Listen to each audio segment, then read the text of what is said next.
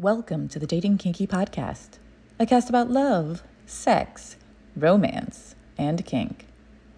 This past Sunday, as I was teaching my communication for DS class online for Kinky College, it struck me again how deeply tied together communication, boundaries, and behavior modification are. You know, when you know something, but you don't really acknowledge it or make much use of the information until it suddenly hits you and you're like, duh. That was me.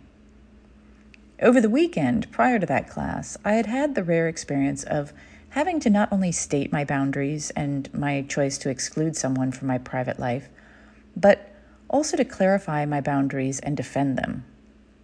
3 times. I'm pretty damn careful to make sure that everyone who comes into my life knows my boundaries and respects them. And I like to think I do the same for them. And yet, someone slips through now and again, and they create some negative patterns of behavior and communication with me that, for some reason, I allow for a while.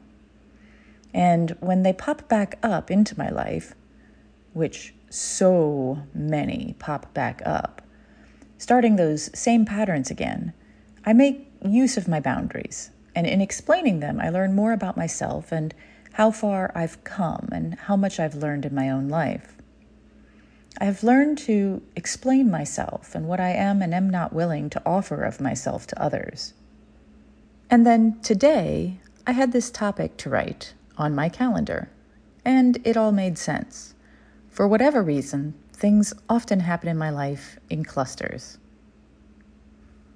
You used to be so nice.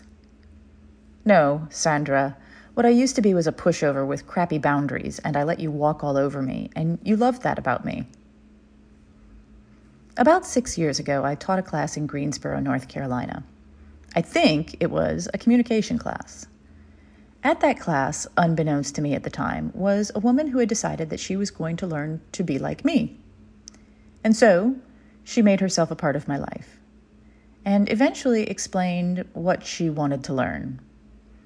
And I warned her that what she wanted would be hard, and it would suck, and she would change so much that the people she loved most then, she may not even like once she'd done what she was aiming towards. And she believed me, but she didn't understand. And 6 years later, she still has people in her life who want the old her back.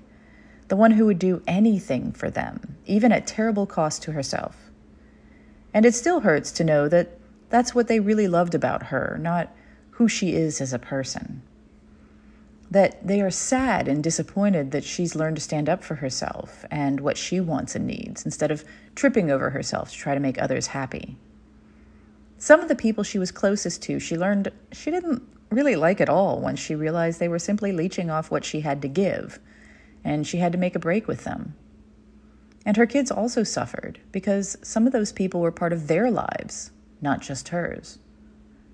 And yet she kept working to become the person she wanted to be, and walked through the pain, and smiled through the tears, and met new people who only knew her as her growing vision of herself, with boundaries, and a newfound strength and determination to live the life she felt like she earned, not the one that people told her she deserved.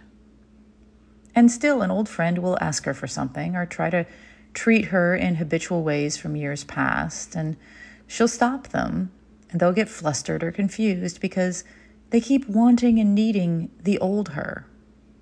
And that person doesn't exist anymore. I'm quite proud of her. Thank you for joining me today. If you loved this episode, please share it with others who would enjoy it. And please do join me at datingkinky.com. It's built by Kinksters, for Kinksters, poly, queer, trans folk, and anyone not quite vanilla. And it's free. Find me on FetLife as Nookie Notes, and on Twitter, Pinterest, YouTube, Facebook, and Medium as Dating Kinky. We are on Instagram as Dating Kinky Official, all one word.